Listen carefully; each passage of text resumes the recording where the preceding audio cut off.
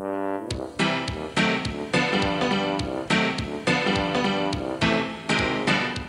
the Muppets Minute Show with hosts Nick and Annie. Yay! Yay! It's time to talk about the Muppets movies minute by minute. Today we're talking about The Great Muppet Caper, Minute 1. Minute 1 starts with a fade in from black and ends with Fozzie worried about lightning. Oh, Wow, you just saying that got me excited. I know, right? Like, well, I have to get used to saying The Great Muppet Caper now. I know. That's why I wrote it down a bunch of times. So here we go. We start off with the second feature length Muppet movie, and I want to start with this entry I found from Jim Henson's Red Book, which is basically his collection of his journal entries that he put together. And this is from right after the Muppet Show kind of finished its final episode. Basically, the Muppet Show ended its 5-year run right before the Great Muppet Caper started, and this was also about the same time as the Dark Crystal went into pre-production as well. So Henson had just wrapped up this 5-year journey with the Muppet Show, starting on 2 feature-length movies at the same time, one pretty experimental. And so what he decided to do is he had this special kind of staff get-together in Bermuda. And it was this thing where he brought his whole staff together. He had footage from the kind of test footage, raw footage from the upcoming feature films, a historical overview of the company, some highlights and clips of the past year.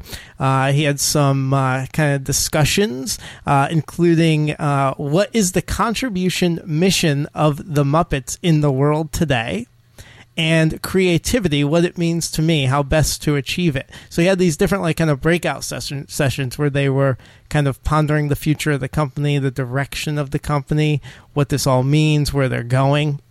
Mm-hmm. And it went down apparently as like a very kind of special get together and kind of a refocus of the company going into kind of its next its next chapter. And so it was like a long remembered get together that really set the tone for what the Henson Company was going to do in the 80s. And it was just a neat thing to see. There's a lot of if you look up Jim Henson's Red Book online, and also some of these pictures are from the book I have, Imagination Illustrated. You have a lot of behind the scenes photos of this get together with Henson and his family and his crew and his friends and everybody. And it was kind of because they were starting to embark on this really like crazy adventure here with these 2 feature films, and so it was really kind of a refreshing as they went into this next chapter. So it was a pretty cool thing to read about.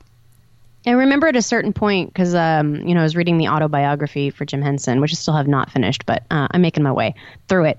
But that he was trying to break away from sort of more kid-friendly stuff and doing more experimental things, more adult-oriented things. So it's interesting to kind of see the evolution of that over the years. Yeah, and this was one of those points. We always bring up kind of Walt Disney when we talk about Henson, because this he was always looking to the next thing. He was done. He did this. He's looking to his next thing, because the Muppet Show was still very profitable, and people wanted the Muppet Show to keep going. And we'll talk about this later in this minute, actually. But yeah, people wanted the Muppet Show to keep going, and he was like, nope, I'm done with that. We're going on to other things. Interesting. Yeah. Yeah. So that was all ended by his decision. I didn't know that. Yeah. It was his decision to end it, yeah. Interesting. Cool. Yeah. So we're looking ahead to the Muppet movie here. He made some early notes that he in a blank sketchbook with his ideas for a story that would have a cinematic range of his first film, but with the feel of a 1930s movie musical, the intrigue of an international heist story, and the pace of an action adventure with the hilarity of a big comedy romance. That all sounds very, very, what's the word I'm looking for? Not presumptuous, but Well, again, I feel ambitious. Yes. Thank you. And I feel like I hear that a lot from Walt too, because like Henson had these ideas and then handed it over to his writers, and we're like, do this, and it was very vague. Yeah, it was very vague things, but he trusted his crew. Right. And he wanted to do this because he enjoys those movies, and he intended the second Muppet movie to have the fun and joy of those earlier movie musicals. Nice. Yeah, and then I love this line too. Apparently, he wrote down, "The movie will end with all the Muppets floating down in parachutes. Everybody sings as they go down." So he already knew the ending. We just had to get there. That's awesome. That's awesome. Yeah. So the Muppet movie, it was basically, it was filmed under the title Muppet Movie 2. That was the filming title. And he wrapped up the Muppet Show filming on August 22nd, and then began principal photography of The Great Muppet Caper on either September 4th or 8th. I found conflicting reports on that. Well, that was not a very long break at all. No, not at all. So just he's nothing if not a workaholic. Yeah, they started production in London, England, and the rest. It was completed in January of 1981, which was definitely a longer shoot than the Muppet movie. I remember being amazed at the shortness of the Muppet movie. How little time they filmed that. And this one, they took a little more time to film. Okay. Well, this one required more time, I'm sure. Yeah, it did. So a little bit, we'll get into the intricacies of a lot of that stuff, but we had various releases of this film. It was released in 1981. But then on home video in 1982 on Betamax VHS Laserdisc by 20th Century Fox. And then later on, he did another VHS Laserdisc release in 1993, so 11 years later. And then it was reissued once again in 1999. As it changed distribution companies to Columbia TriStar, and then its first DVD release was actually under the Sony Pictures and Jim Henson Home Entertainment label. Yeah, it was like hot potato. It did. So it was by 20th Century Fox, and the second release was actually Buena Vista Home Video. And then Columbia TriStar, and then the DVD release was by Sony Pictures, and that was in 2001. And then the Walt Disney Company got a hold of the rights to distribute it and release their own DVD in 2005 as part of the whole Kermit's 50th anniversary edition stuff, where they re-released everything that year. Okay. And then they had another release for Blu-ray in 2013. Is that what this one is? Yeah, we are watching the most recent copy. But unlike the Muppet movie, there wasn't as many kind of changes throughout the years.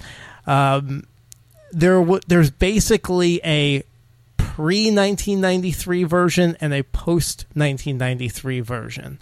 And then will you talk about the changes when they occur? No, well, I could kind of list them right here. They're kind of very little changes. So 1993 was the second VHS distribution of this, and just a few things. They added some vocals for Dr. Teeth in the Nightlife song. Believe it or not, when this movie was aired on the Odyssey Network, which later became the Hallmark Network, the entire bicycle sequence was cut out. What? Yeah. What? Yeah. What? Right? Why? Why? I could not find a reason. That makes no sense at all. No. That's ridiculous. No. Oh my God. And then that's a pretty big change. That is, well, yeah, okay. I didn't mean, yeah, but that was a big change. That was a big change. But that was just for that TV airing. And then when AMC aired it, they cut a small scene of Gonzo taking a picture of a pigeon and most of the nightlife song sequence. So those are the little changes that went on. But as far as I can tell, there's no extended cut or different cut for the UK and US. To me, the changes, yes, although they cut out some scenes for some TV airings, that happens. I don't understand the bicycle scene. That seems silly. That's like Empire Strikes Back taking out the asteroid scene. Like why? I don't know. It's almost like they had to cut it for time, and they were like, "Oh, this scene is the exact right length." And then you're probably completely right, because that's how it works. And I guess obviously we'll talk about it when we get there, but I don't think it it's a beautiful scene, but I don't think it's integral to the plot. You could cut it out. It isn't, but it's one of the most memorable for sure. So that's just interesting. But anyway. So in this release, we do get the Jim Henson Pictures logo, as we talked about last time. This was kind of a relatively recent addition to the beginning of the films. This particular Jim Henson Pictures intro, right? And then the first name we see this time is Lord Grade instead of Lou Grade. Right. Last time it was Sir Lou Grade. As on the credits, now it's just Lord Grade. So he's upgraded from a Sir to a Lord. Oh yeah, apparently in just a couple of years. Yeah, Gosh, I wonder what happened. I don't know. They decided Did he rescue a queen? I probably just made a lot more money, so they upgraded his title, right? I love it though. Whenever I think of this guy, whenever I picture him like in a throne, like saying, "Make my Muppet movies, and I shall distribute them and make many profits." Like I imagine him just like up, like on high, like having little to do with any of it, but just reaping the rewards. That's just what I imagine. And you know what? Who cares? He's the guy who financed the Muppets, so exactly. Wouldn't. It'd be. Who knows where things would have been if this guy with millions of dollars didn't step in and say, "Here you go." Exactly. So here's the deal. I found an article from a 1983 issue of Cinema Fantastique. Oh yeah. Okay. Oh, you know that magazine? I've heard of it. Oh, okay. So Here's a little piece of the article. Following the well-received June 1979 theatrical release of the Muppet movie and continued popularity of The Muppet Show on television, Lord Grade agreed to move forward on The Dark Crystal, which Henson wanted to start making, only if he promised a Muppet sequel. So basically, Henson wanted to do Dark Crystal first. He wanted Lou Grade to give him the money for that, and then he would make Muppet Caper after that. But he wanted he wanted the Muppet movie first, right? Because he knew that was like guaranteed cash, and they weren't sure about the Dark Crystal. The Dark Crystal. It might be actually a smart business decision. I think. I'm sure it was. Yeah. So, by this time, the Muppet Caper was already being thought about. There were ideas being tossed around for a second Muppet movie, but apparently he was like, "No, you're not getting this money unless you make me a second movie right now." So it turned in from making the two films back to back to making them at the same time, basically.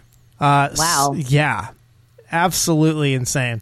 So Henson went ahead and took the screenwriter from the Muppet movie to begin the screenplay for Dark Crystal, and we'll talk about the script for the Muppet Caper a little bit later. But that's what he did. So what he did is he relocated a workshop he just purchased in London, and he put all the Dark Crystal stuff there, and all the Muppet Caper stuff was done in New York for the most part. But then what they realized they had to do, it got a little crazy. Apparently during the production of the two films, they had to keep transferring kind of the more crucial crew members back and forth to work on both films. And a lot of people worked on both films. When we go over the credits, you'll see he kind of intertwined them a bit. But a lot of the crew members and the puppeteers, obviously, and things like that went back and forth based on the scenes. That makes sense, because as I was looking up these names, I noticed that a lot of them were in both. And I just assumed that he rolled the crew over to the next production, but now this all makes more sense. Yeah, same time. So they just flew him back and forth. It's pretty crazy to think about that, and imagine the scheduling involved. Yeah, with these shoots. Yeah. So there was also a funny little rivalry between the two. The puppet makers over in London and the puppet makers over in New York. And one of the things that came up is the London shop didn't consider their creations to be mere Muppets. They were building quote unquote creatures. Now, this is a distinction Jim supported, but it caused considerable eye rolling back in New York because the people in New York working on the Muppets were like, no, we're doing the real Henson stuff, and people in England were like, no, we're doing the new fun Henson stuff. So, yeah. So it was a little bit of back and forth, some bickering and things like that. Led to a lot of headaches behind the scenes, apparently. Yeah. So that's then, we basically got to. I have a lot about the script and things like that, but we'll sprinkle that in when we start talking about some of the main players in the credits. But those are the basics to getting this film on board. Yeah, it's pretty incredible.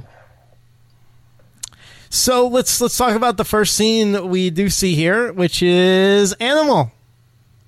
Yeah, I think this is cute. A cute way to open it. They like to make fun of the MGM logo a lot, which is obviously what's going on here. Oh, okay. The lion. Yeah. Oh my goodness. I did not register that. That's great. That's really funny that you wouldn't have noticed that because I thought it was really obvious. But I actually pulled up the actual graphic, and they even look the same. Like the logos look kind of the same and everything. But it's funny because this is one of those things that like make me. It's not that I don't like Animal, but I just like it when he starts like biting at things and eating things. Like I just think of Cookie Monster. Like to me, they're interchangeable. So it's like I wish they wouldn't do that with Animal. Like have him bite things. And I know that like when I think about it, I don't even know who came first. But I just feel like that's Cookie Monster's thing, just like eating random stuff, right? I don't think that should be Animal's thing. It's just like one of my little nitpicks, like because it's not. Do you agree? It's not like he bites stuff a lot. I mean, I guess he does. I don't know. I mean, this is the second feature film we've seen him in, and the second thing he's chewed up.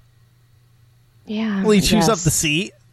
He does chew up the seat. He damages. So, his deal is he damages stuff, whether it's with his arms, but he does bite a lot of stuff. He actually does. And I'm okay with that distinction. I mean, I get you, but like, this one, that one's on Sesame Street. This one's on The Muppets. Yeah, when I watch it, I just think of Cookie Monster. Yeah. Again, I don't know if that's intentional. I mean, Frank Oz, it's the exact same voice. It's the exact same performance. It's just a different Muppet. And so I just wish that Animal would do something slightly different. Yeah, well, that's a bit why.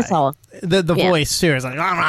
Yeah. I mean, and he's mumbling in the same exact way that Cookie would. Yeah. And Cookie has, like, a similar sort of, lack of English, like just the gibberish. That's like Cookie can talk more than Animal. Animal can just like yell out random words. Mm-hmm. So that's kind of different. But whenever they kind of turn into like just the gibberish mumbling, they just sound exactly the same to me. So, but it's cute. I mean, again, everybody loves Animal. He's a showstopper, and so it's a great way to like start the movie. I don't have a problem with that.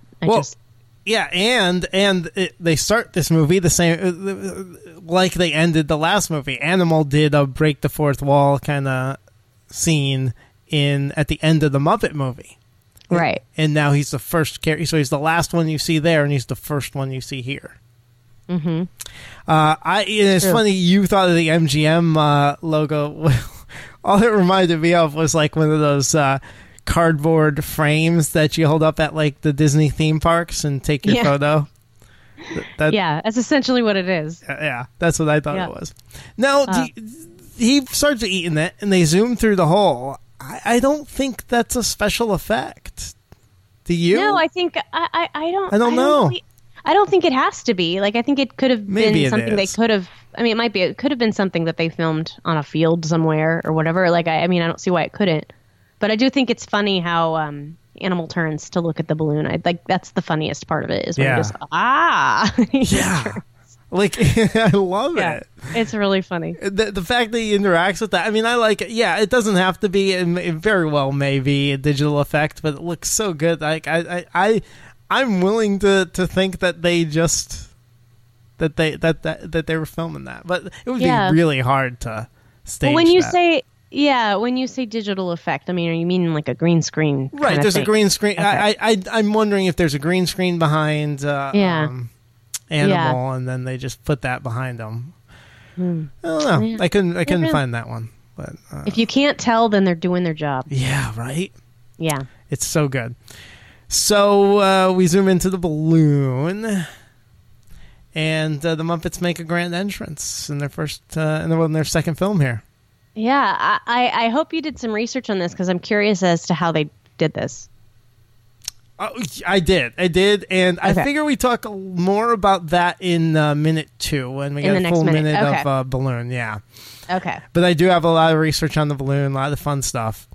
But I will say that this opening is very, very, very reminiscent for me in tone, in feeling, in sound to the Muppet movie. Yeah. It's gentle, like really thought-provoking music, kind of just starts swelling in. It's very similar, like beats to the first one, and we're looking at the sky. Last time we kind of zoomed in over the clouds, and had a beautiful reveal, and we're kind of doing the same thing here, and I kind of like that. I like that. It was a good feeling in the first one, and it kind of sets the tone here again. Yeah, and I think it's actually really strategic too, because I think if you were to start this movie with just bam, we're doing a musical number, like I feel like it's too abrupt. I feel like this is a really good way, kind of like you said, just to kind of like lull you in, and hey, we're getting ready to watch a Muppet movie, and look, hey, here they are, they're talking to me, they're here, and then it lulls you into like the zaniness that's to follow. So yeah. It's a great credit. I mean, we could talk more about the credit sequence itself later, but it's just a great way to open it. And then we get the first words once we get here into the hot air balloon portion, a Jim Henson film, of course. Mm-hmm. And I like Kermit's just easygoing first words. It's pretty nice up here. Yeah. Yeah. Yeah. He's such a just everyday like straight man. Like I think his dialogue is just so natural. You know what I mean? Yeah. It's great. It's great. Well, we'll get into more of it into the next minute, but like I just love the difference between the three of them in the hot air balloon, because we have Kermit. It's pretty nice up here. Fozzie, all worried about what's going on, and then we'll have Gonzo next minute, where he's completely different from the two of them. Yeah. It was a great decision. Again, I think we should save this for a future minute, but to pair these three together, mm-hmm. we can talk about that, tomorrow. But because of what you're saying, like the distinction in their attitudes. I wanted to say Fozzie's line when he says, "What if we're never heard from again?" Like, did you have the same thoughts that I did? Because it made me feel so sad that like the Muppets are just kind of like fading away, like it's a generational thing. Like when we're gone, like I feel like they're going to be gone. Yeah. Like I don't know why that just stirred up some feelings in me. I was sad. No, it is a haunting line. Yeah. Yeah. Yeah. And just even the way he delivered it, where they are, where this takes place, at what location, the year that it's being delivered. I don't know. Everything about that was just very meta. I don't know. I was just kind of like, oh, it's just depressing. Anyway, I didn't mean to bring down the minute. Thanks a lot, Annie. No, but I liked what you brought up there about the because that's I like this intro, but I didn't even think about it in kind of the terms that you did. Where if they just dropped us into the musical, it would be abrupt. Here, they're like, it's just Muppets talking to us in a gentle tone, and like, hey, it's just these are the guys that I kind of been watching for all these years, and now they're not singing in my face. They're just kind of chatting in the balloon and talking to me. Yeah, it normalizes them and makes you realize, hey, I'm watching a movie with some characters, not I'm watching some crazy kid movie with puppets. Like, these are my guys. They're just talking. It's completely normal, other than the hot air balloon thing, which is just a very nice whimsical sort of Muppet thing to do. Yeah. It's just very simple. Like it's a great way to open up, like particularly a sequel, you know, to get you back into it. Yeah, it's simple, but it also sets the tone that we're going to be this movie. Like, we're going to take it to the next level. We're going to be bigger and more impressive. We have Muppets flying in a hot air balloon this time.